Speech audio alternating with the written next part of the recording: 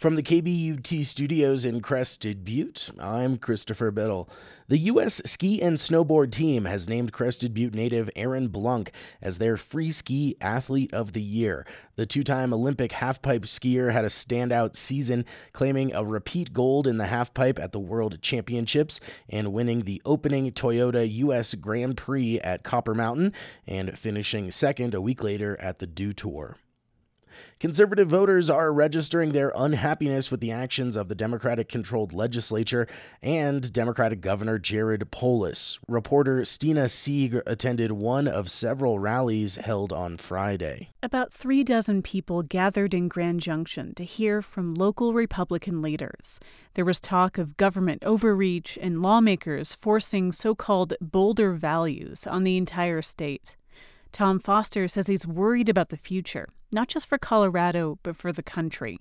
He's troubled by how often people speak ill of President Donald Trump. And if we don't re-elect him again, we're sunk, we're down the drain, and we'll never be anywhere near what we started out with even 20 years ago.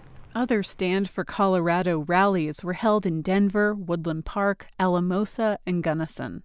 In Grand Junction, I'm Stina Sieg, CPR News. Western Colorado University held its commencement ceremony on Saturday. Student speaker Kevin Fox kicked off his speech with a joke about the school's recent name change. I'd like to give a huge welcome to the very last graduating class of Western State Colorado University. Dr. Gloria Beam, a renowned sports medicine orthopedist based in Gunnison, delivered the commencement speech. She told students to stay true to themselves, dream big, and to connect with other people. Connecting with others requires being brave and being vulnerable. You have to show your cards with your family and with strangers, with your coworkers and your employees, with your friends and with your enemies. Show up with the parts of you that you're proud of and the parts that need work. The parts that know the answers and the parts that don't even know where to begin. The parts that are eager and hungry and the parts that are hesitant and want to back away. Let these parts be seen in you. In every interaction, see how you can close the space between you and others instead of increasing the distance.